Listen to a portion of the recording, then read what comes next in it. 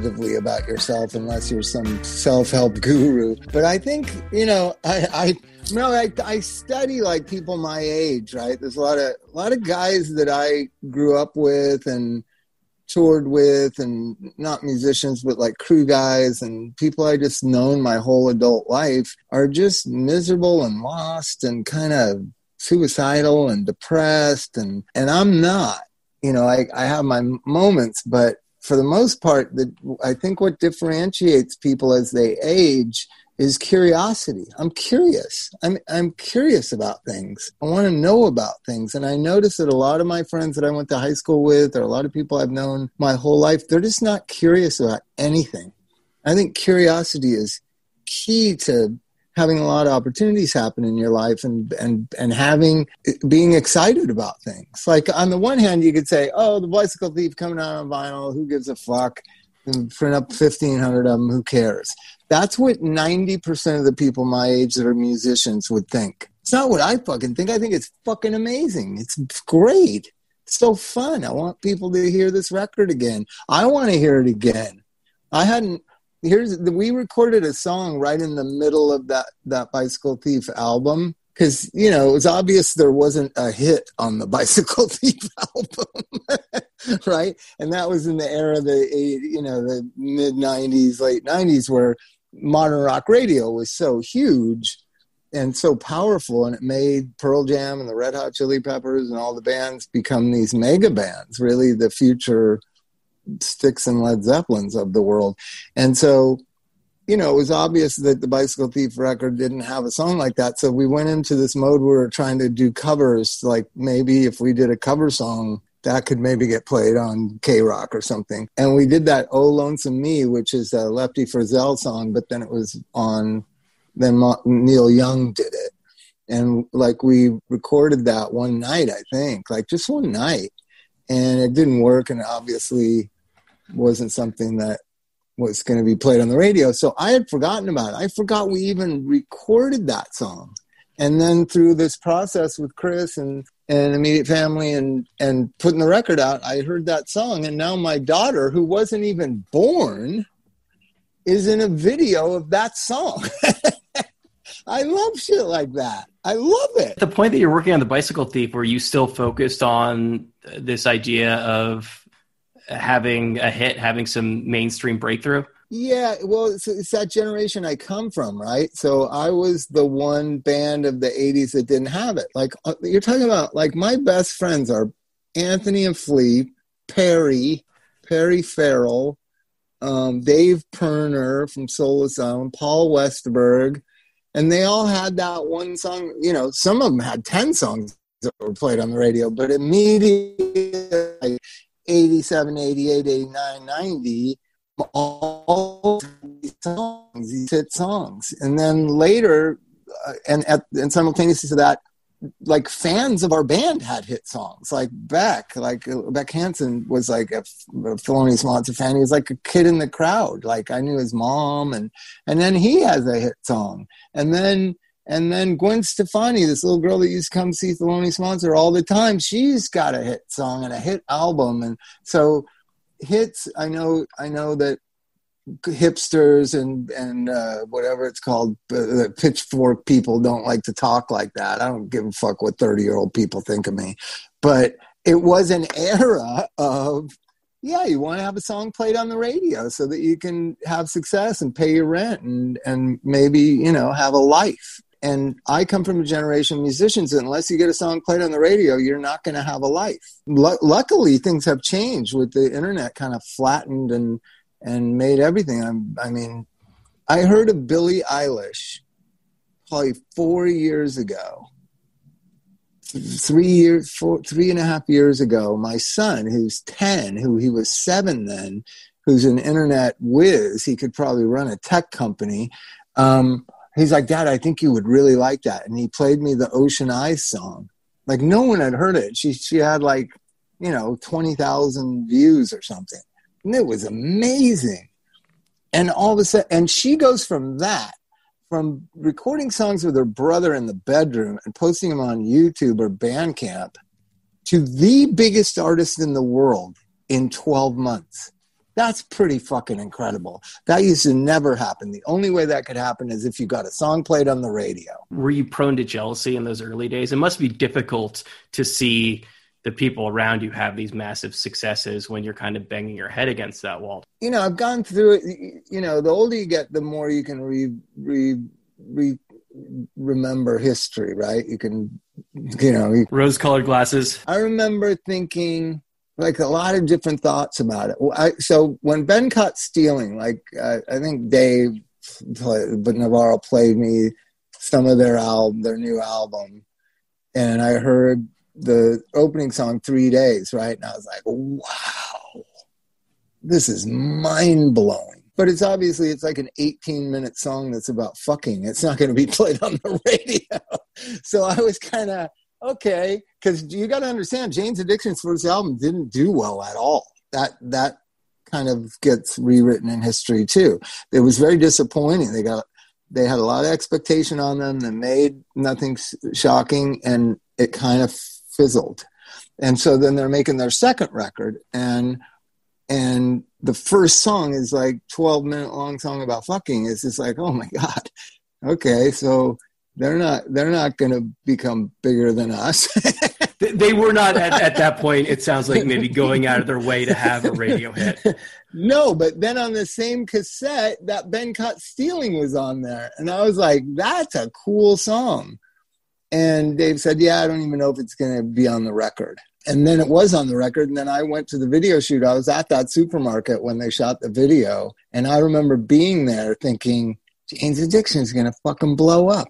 Holy shit. And then you had these peripheral friends of mine like Guns N' Roses. Like they exploded into the stratosphere. And it was that era where you get played on the radio, you become successful. And so it's kind of hard to get that out of my DNA. It's out now, but back when we were making the Bicycle Thief record, it was still fully entrenched in me that you have to write a song that gets played on the radio. Because I've certainly been in positions where I've had, people, and this is one of the good and the bad things of surrounding yourself with really talented and creative people is you will see people go on to have massive success. And it's hard not to be a little bit resentful of them when it happens. Yeah, it was, well, with the Chili Peppers, they had worked hard. The other thing you got to understand, a lot of these people worked really hard to get where they were. It wasn't like now where or what came later in the late 90s, mid to late 90s, where you could be, a band, have like Candlebox, have one song and sell 4 million records. That world doesn't exist anymore either. Maybe Nickelback, I don't know.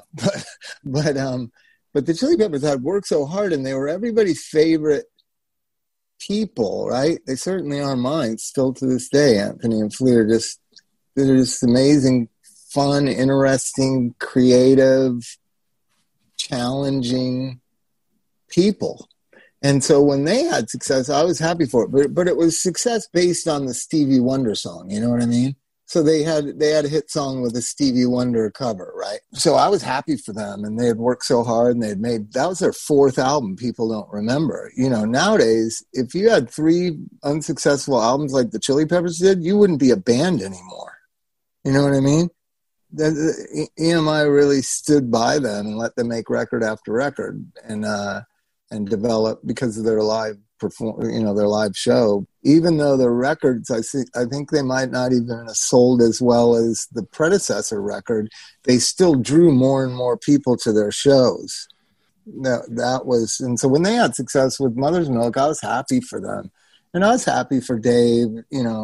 Navarro, I loved him like a brother, and it wasn't that jealousy oriented until I couldn't do it. 3-year period of time from 88 to like 91 where I made 2 albums. I worked on a solo album for years, and it all wasn't very successful at all. That's when the jealousy started, right? Because I thought, it's happening to them, it's going to happen to me. Then Thelonious Monster was on tour with Soul Asylum when Runaway Train took off in 91. And I was like, holy shit. Even Dave Pirner's got a hit song. Holy cow. You know what I mean? And so it did start to wear away at me eventually with my failure to have it. It was like a two-pronged thing. Like, I was happy in the beginning that Jane's Addiction and Chili Peppers were having success because that meant I was going to have success, and Fishbone was going to have success, and you know, and Circle Jerks and all the bands, Fugazi, everybody was going to have success because we're all a family of bands, right? The Meat Puppets had success because Kurt did their songs, and then they had success. And so I thought success was going to come my way, and when it didn't, it was, it made me into kind of a bitter, drug addict, angry, frustrated person, unpleasant to be around, I would say. And The Bicycle Thief reflects some of that. The Bicycle Thief has some of who I was coming out of being into what I was learning and how to move forward in life. That's what The Bicycle Thief album's about. How to come out of darkness and go towards the light. You feel like your problems with addiction were a direct result of some of that frustration? I mean, at a certain point, it does become kind of a self-fulfilling prophecy, or at least, like a vicious cycle. It certainly, it speeds it up for sure, right? So I would say when we were all drug addicts together, let's say, it was very celebratory. Though we had problems and you couldn't get up in the morning, you probably couldn't have a regular job, it still was almost positive. I hate to say that about heroin and cocaine use, but it was. It was almost, we had a community, like a tribe of people in LA that we were all making music. We were all kind of friends with each other. We were all really interesting friendship combinations. One of my good friends was Robin from the band Rat. You know, that's the band Round and Round. Well, he was one of my best buddies. And so you had this community of pushing the envelope or exploring or living a wild life or living an excessive life or trying to live like what you thought your heroes lived like, and kind of, it was an exciting time. But then it turns dark, and depression and suicide and kind of the uglier part. Now, most people would say, and I'm an addictionologist, so I can analyze myself and know what the standard theory is, that it will always progress like that. I know thousands of cases that it didn't progress like that. I think it's my identity and my sense of self was so based on success in music that it was unhealthy. And when I failed to have whatever I thought success I was supposed to have, it accelerated my drug use. I didn't care whether I lived or died every day from probably 93 to 96 when I got sober. Sometimes I would wake up in the morning just like, oh, I wish I would have died last night in my sleep. And so that's not normal addiction. That's a combination of depression, suicidality, and suicidal thoughts, and just bleakness and hopelessness. And I don't think that always has to be baked into addiction. I think it was my case and some of my friends' cases, but not all cases. I have to assume that, you know, if you do fall into a state of apathy or nihilism, that must make the recovery process that much more difficult, because what's the point, really? What's the point of recovering if you don't care if you live or die, or you don't care what happens? That's what's happening with millennials, by the way. Millennials have a hard time caring about things. They care about abstract existential things like racism. Like, how are you going to stop racism? It's not a bad concern to have. It's good to care about these things. Yeah. I'm not saying it's not, but thinking you're going to wipe it out. You can't wipe out somebody's heart. You can't wipe out somebody's thoughts. So I think, you know, I have a lot of millennial clients, a lot of millennial employees, and I'm married to a millennial. So it's just like I have a millennial son. So you feel that idealism contributes to apathy and therefore makes it more difficult to recover? The other side of these idealistic longings is when it falls short, it's zero. It's not like there's no some gain in it. Like, I just think we've come a long ways just in a short period of time, in 18 months, about race in America. because I don't look to what kids in the protests think. I look at the polling of what suburban soccer moms think. I know that you've studied recovery and a lot of these programs very extensively. Obviously, you've been a part of them for a number of years now. Did you experience similar frustration with those early on? Did they feel broken when you entered the system? Yeah, the recovery system is broken. It's been based on almost like a 19th century idea that you're kind of morally lost, spiritually lost, and as soon as you find God, you'll turn everything around. I mean, that's what AA is, and that's what most 12-step programs in America are. A higher power. Yeah, higher power and all that.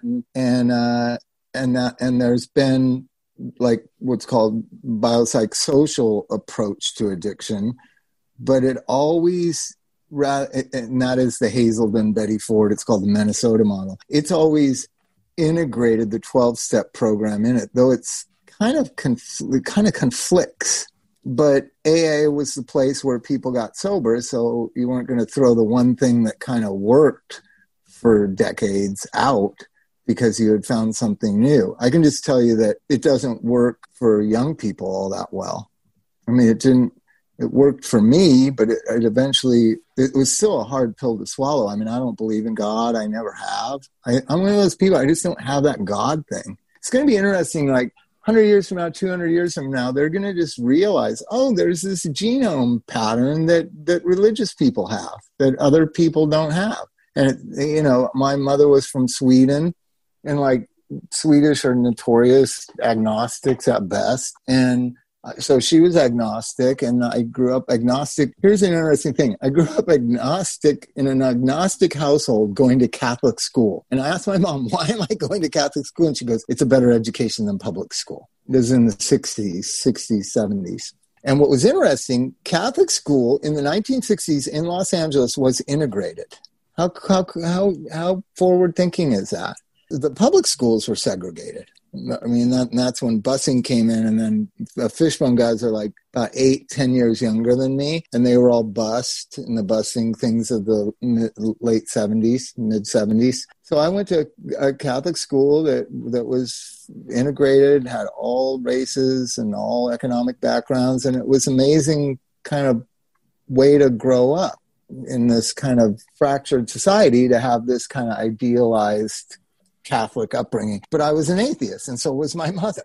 And I asked her why I went, and she said, because it's a better education than the public schools. And because she was an educated woman. She was born in 1918, and she graduated from college.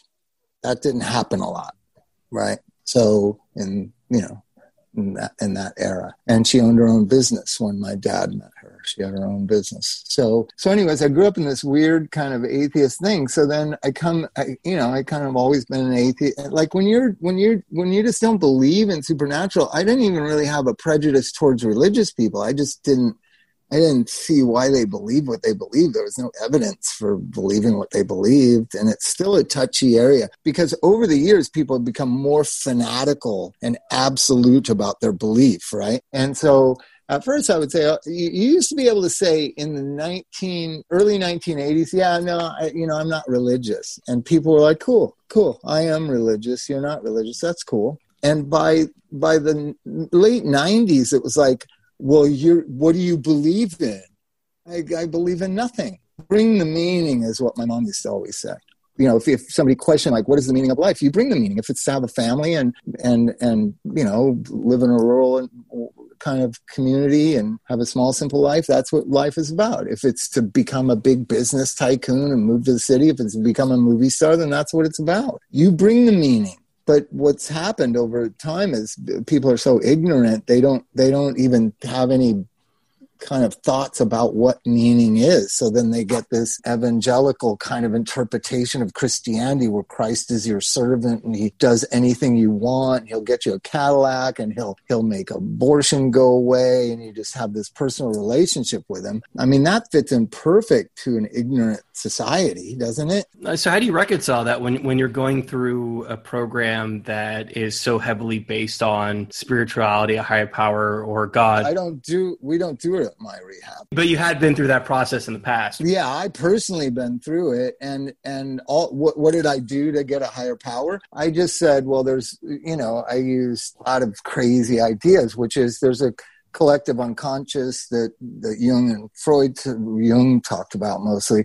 And there are these amazing things you can read and these beautiful art and music that you can hear that's so much bigger than me. And one of the things that was my higher power, and this sounds stupid, is Pet Sounds by the Beach Boys. No, I'm with you. It is the most beautiful piece of music. There's 4 or 5 songs on there. It gives me chills thinking about how beautiful it is. It's God, or whatever people think about God, that's God to me, right? So I could turn my will and my life over to Brian Wilson. It was pretty easy to do.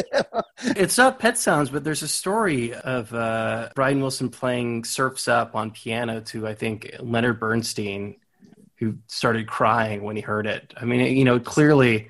In my room. It was in my room. It was one of the most... It's like a psalm. It's like beautiful. Like Brian Wilson, yeah. It's just so crazy what a genius he is. Beyond genius. And so when they said you got to have a power greater than yourself, I was like, well, Brian Wilson or Pet Sounds or whatever. It's not that hard, that deity was going to intervene in my life. How I did that was I could listen to Pet Sounds. I access it. So when I did what's called the 6 and 7 step, right, which is you pray and meditate about your character defects, I went home and listened to Pet Sounds. I didn't think about what a bad person I am and all these bad things I did. Those are Christian ideas. I went home and listened to Pet Sounds, and then I had a list of people that I really think I had harmed and that I had to become willing to make that right as best I could. And I did. And I just don't see it as that needing of superstition and supernatural stuff. It's very practical. There's a level of self-reflection that has to happen there regardless of how you get there. It is important to realize, that you have harmed people in the past and to make those amends. Well, yeah, and the idea that you have to live with that you've harmed them, right? So the example being I have a son, there was no way to unharm him. I mean, I got sober when he was 9. I abandoned him for 2 years. I didn't even see him. I mean, there's no way. That's why the Christians love to oh, he forgives you and everything's okay. No, I don't forgive myself. I need to always be conscious of that when I'm interacting with him, to show him how much I love and care about him, to not be influenced by guilt when I'm trying to parent him. These are I try to live my life pretty intelligently, and I know that's not very popular these days. You're supposed to live it all emotional and self-righteous and dogmatic or just anesthetized and like a zombie. I try to think how can I make it right with him? Well, and I remember thinking, if he has these difficulties, drugs and alcohol, I need to be straight with him, not be manipulated by it or feel guilty or that I caused it. I need to be straight with him. And one of the things I'm most proud of is he's never had to be in a rehab center. He's always been pretty much, he's like everybody. He's had fuck ups and emotional parts of his life, but he's a solid fucking guy and he's a compassionate guy. And that's all on him. He did that. He chose to take his shitty beginnings of his life and make the best of it instead of be a victim of boo-hoo, my dad was a drug addict, blah, blah, blah, And I try to help other addicts not do that, blame their parents. See, the thing that I understood is, through the recovery process, was there might be good reason why I'm so fucked up and depressed. But the reasons don't really matter. I'm fucked up and depressed. That's the real problem. I'm the one suffering. Now, you can go to the root of it and say, if it'll make you feel better, go tell your parents that they were horrible parents. I've seen a lot of sober people try to do that, thinking it's going to give them satisfaction. Just made them feel worse. So it's more like about, this is probably what happened. I was abused as a kid. I was neglected as a kid. It caused me to see things this way. I want to see things a more healthy way, a more true way, a more honest way, a more loving way, a more kind way, a more compassionate way. And focusing backwards on what happened to me is not going to help me create that. Being compassionate and loving and thoughtful and solid and honest and just and righteous. There's a Bob Dylan song called Forever Young where he's saying what he wishes for his children.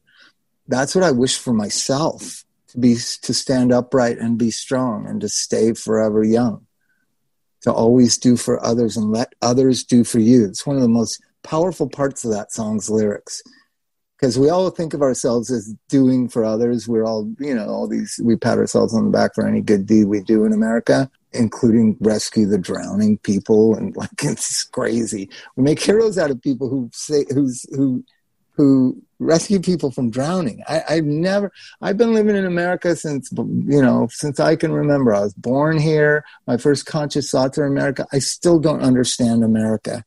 It's so crazy to me that you're a hero. If somebody's drowning in a river and you know how to swim and you jump in and you rescue them, you're a hero.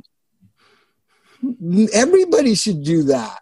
Everyone should do it, but that doesn't make it not a hero. It is a heroic act to do that. It doesn't mean you're a hero. It means everyone else are cowards. Sure, but that's America. It's a selfless act to do that. You're putting yourself at risk to do that.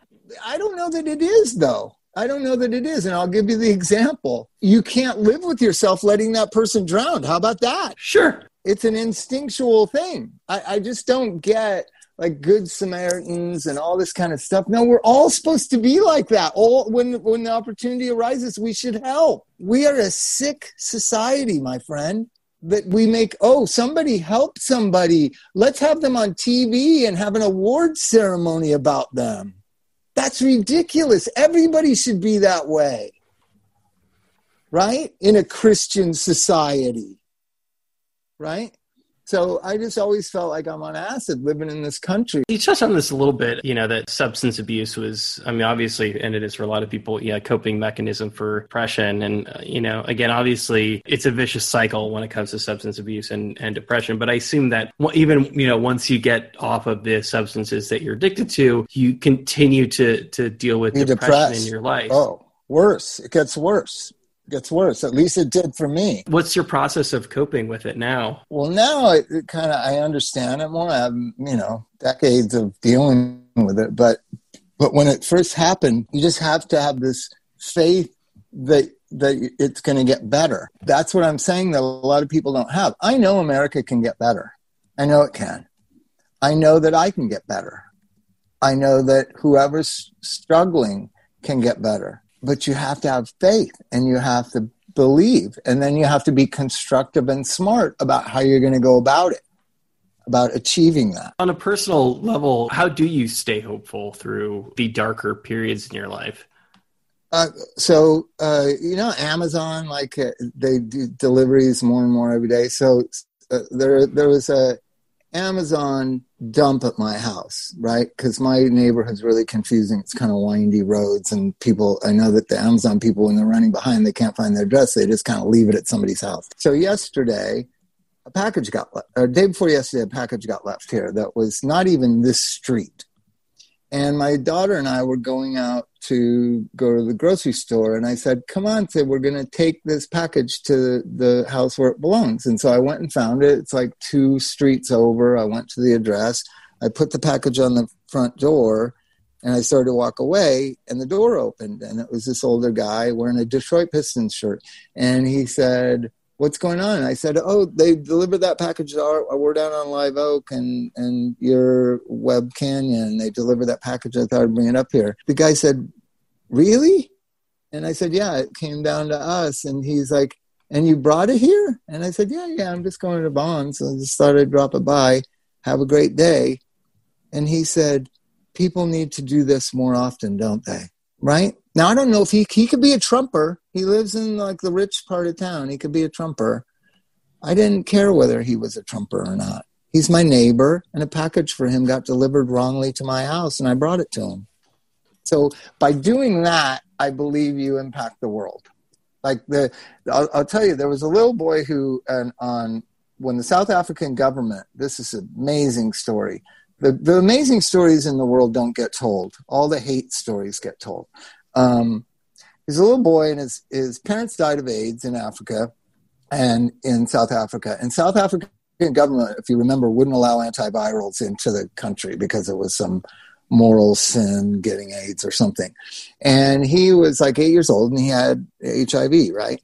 And at World AIDS Day, the World AIDS campaign, the AIDS Project of the World, had their conference or convention in South Africa to embarrass the South African government. He spoke, and you can watch it on YouTube, and he said, "My advice to everyone is to do what you can where you are with what you've got." I live by that little boy's motto. I do what I can where I am with what I've got. I can't control what people in Alabama believe in. I can't control what my own wife believes. Like, you just try to do what you can. Be loving, be helpful. Doesn't mean I hold back on what I believe, but I try to be respectful, right? And getting to that millennials thing, I think this idealism leads to this feudalism that you're actually acknowledging in this question. How do you stay hopeful with all this pessimism that you've pointed out? Because it's the human spirit. Do you feel that there was a point in your life when you were going through all of that you were kind of taking the opportunity that you had to make music for granted? Oh, yeah, for sure. I've taken every opportunity for granted until I had no opportunities. And then it makes you so grateful and remorseful or regretful for all that you've squandered. And mine was, so getting back to our original conversation about Perry and Anthony and Flea and Dave Pirner and Soul Asylum and whatever, even though I wasn't successful like them, I never worked a day, a job. I had money. I had a place to live. I got to go on tour. I went all over the world. I got to play music for people who liked my music. I got to have fun. I got to meet people. I got to expose to so many ideas and interesting characters, and so much blessings came from being able to play music. But I didn't look at it as a blessing because I wasn't as successful as the Chili Peppers, right? But it doesn't matter. You can now look at it as a blessing. And I had what's called closure or some sort of acceptance thing about it. And it was simultaneous to, once I got sober and I was doing all right, and the Bicycle Thief had a lot to do with it, I met a lot of people on the Bicycle Thief tours that loved Thelonious Monster. And they would tell me how much it meant to them, how much Thelonious Monster meant to them, and then how much this Bicycle Thief record meant to them. And I was just like, I got it straight, like that really music is about touching people. It's not about how many people you touch. If you touch and affect people in such a way that it creates a whole new way of viewing themselves and the world around them, I'll take that over a K-Rock hit for 6 months. Because I know that my music has had a profound effect on people because they've told me. People have told me in the last 20 years that this Bicycle Thief record helped them get through the hardest times in their lives, that they listened to it over and over again. Ra, the bass player of Suicidal Tendencies, told me that. It's his favorite album. Like, how flattering is that? How beautiful is that? How great is that? It's more meaningful than selling, 100,000 of them. That it helps people get through difficult times, especially with drugs and alcohol, is what most people talk about. I just love that. If you have this newfound appreciation and you are no longer taking it for granted, why a 16-year gap between records? Well, I mean, I'm a drug counselor by nature, right? And music, I tell you what, in 2000, we played one of the things is, if you're going to be an artist, you have all these kind of bucket lists that you want to do, right? You want to play Japan. I did that. You want to play Pink Pop, or you want to play at the Forum, or you want to, you want to do these things. And I had done pretty much everything, and I wasn't getting to a place where I could make a really safe living to have a family with. In 1999, 2000, when everybody thought the clocks were going to explode the computers, remember that? we played, Y2K. We played New Year's Eve at the Forum with the Chili Peppers. And I remember sitting in the dressing room thinking, this is it. This is about as good as it gets. I'm playing opening for my best friends at the coolest concert hall in the world that I came to as a kid and saw, Aerosmith and the Rolling Stones, and I watched the Lakers win a championship in this building. Like, it doesn't get much better than this. And that was the last show that Josh Klinghoffer played because he was going to move on. And I was just like, I think my music career is over. It's time to move on to something else. And honestly, I had a lot of friends that were, touring around in vans with 3 people they didn't know, just playing songs they wrote 20 years before, which that didn't seem that appealing to me. What was that feeling? Was it a feeling of closure? Was it a positive feeling? It was a positive. It was definitely a positive feeling because I'm super proud. There's 2 things I'm super proud of. Thelonious Monsters, Stormy Weather, and the Bicycle Thief record. I had made 2 great records in my life. Not many songwriters can say that. Like, most people make 1 good record and then little splashes of good. I made 2 really excellent records, in my opinion, and that's really the only opinion that matters to me. Like, I'll stack those 2 records up against anybody and tell me song for song, those are pretty strong records compared to anyone we've talked about, anyone you want to mention. Why make a bunch of shitty records? So in 2004, when Thelonious Monster made a record, it was just strictly because I love Pete, the drummer, and he wanted to make a record. I didn't really want to. And it was fun, but it was, troublesome because by then I had started to really become a full-time responsible drug counselor. I ran a hospital program. I couldn't really stop and go say, my band's playing tomorrow night. And Pete wanted to go on tour, and I didn't want to go on tour. So that left things really bad. We played Coachella, we played the Silver Lake street scene here in LA, and we played one month of shows at the whatever it's called in Silver Lake. And so we played that album and we had some fun, but I wasn't going to take it seriously, and Pete was frustrated with me. So that led to he and I are the kind of runners of the band. So that led to Thelonious Monsters just dead. And then Josh joined the Chili Peppers, so he's my only other musical partner. I'm not going to really be doing anything with him. So it kind of just left this 16-year gap. And then all of a sudden, this year, things changed. I can tell you when they changed. December 2020 something. I got a text on my phone that the Chili Peppers, that Josh is out of the Chili Peppers, and I was at Disney on Ice at the Staples Center. And I was like, I called Flea and he answered the phone. I said, did you just fire Josh? And he said, yeah.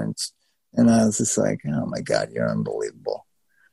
And so then I called Josh and talked to him, and that led to, so many interesting things starting to happen. Josh is the one who funded the Thelonious Monster record because he said, if you guys are going to do it, I'll pay for it. And so, a lot of great things have happened this year. I'm sorry that it's the worst year for everybody else.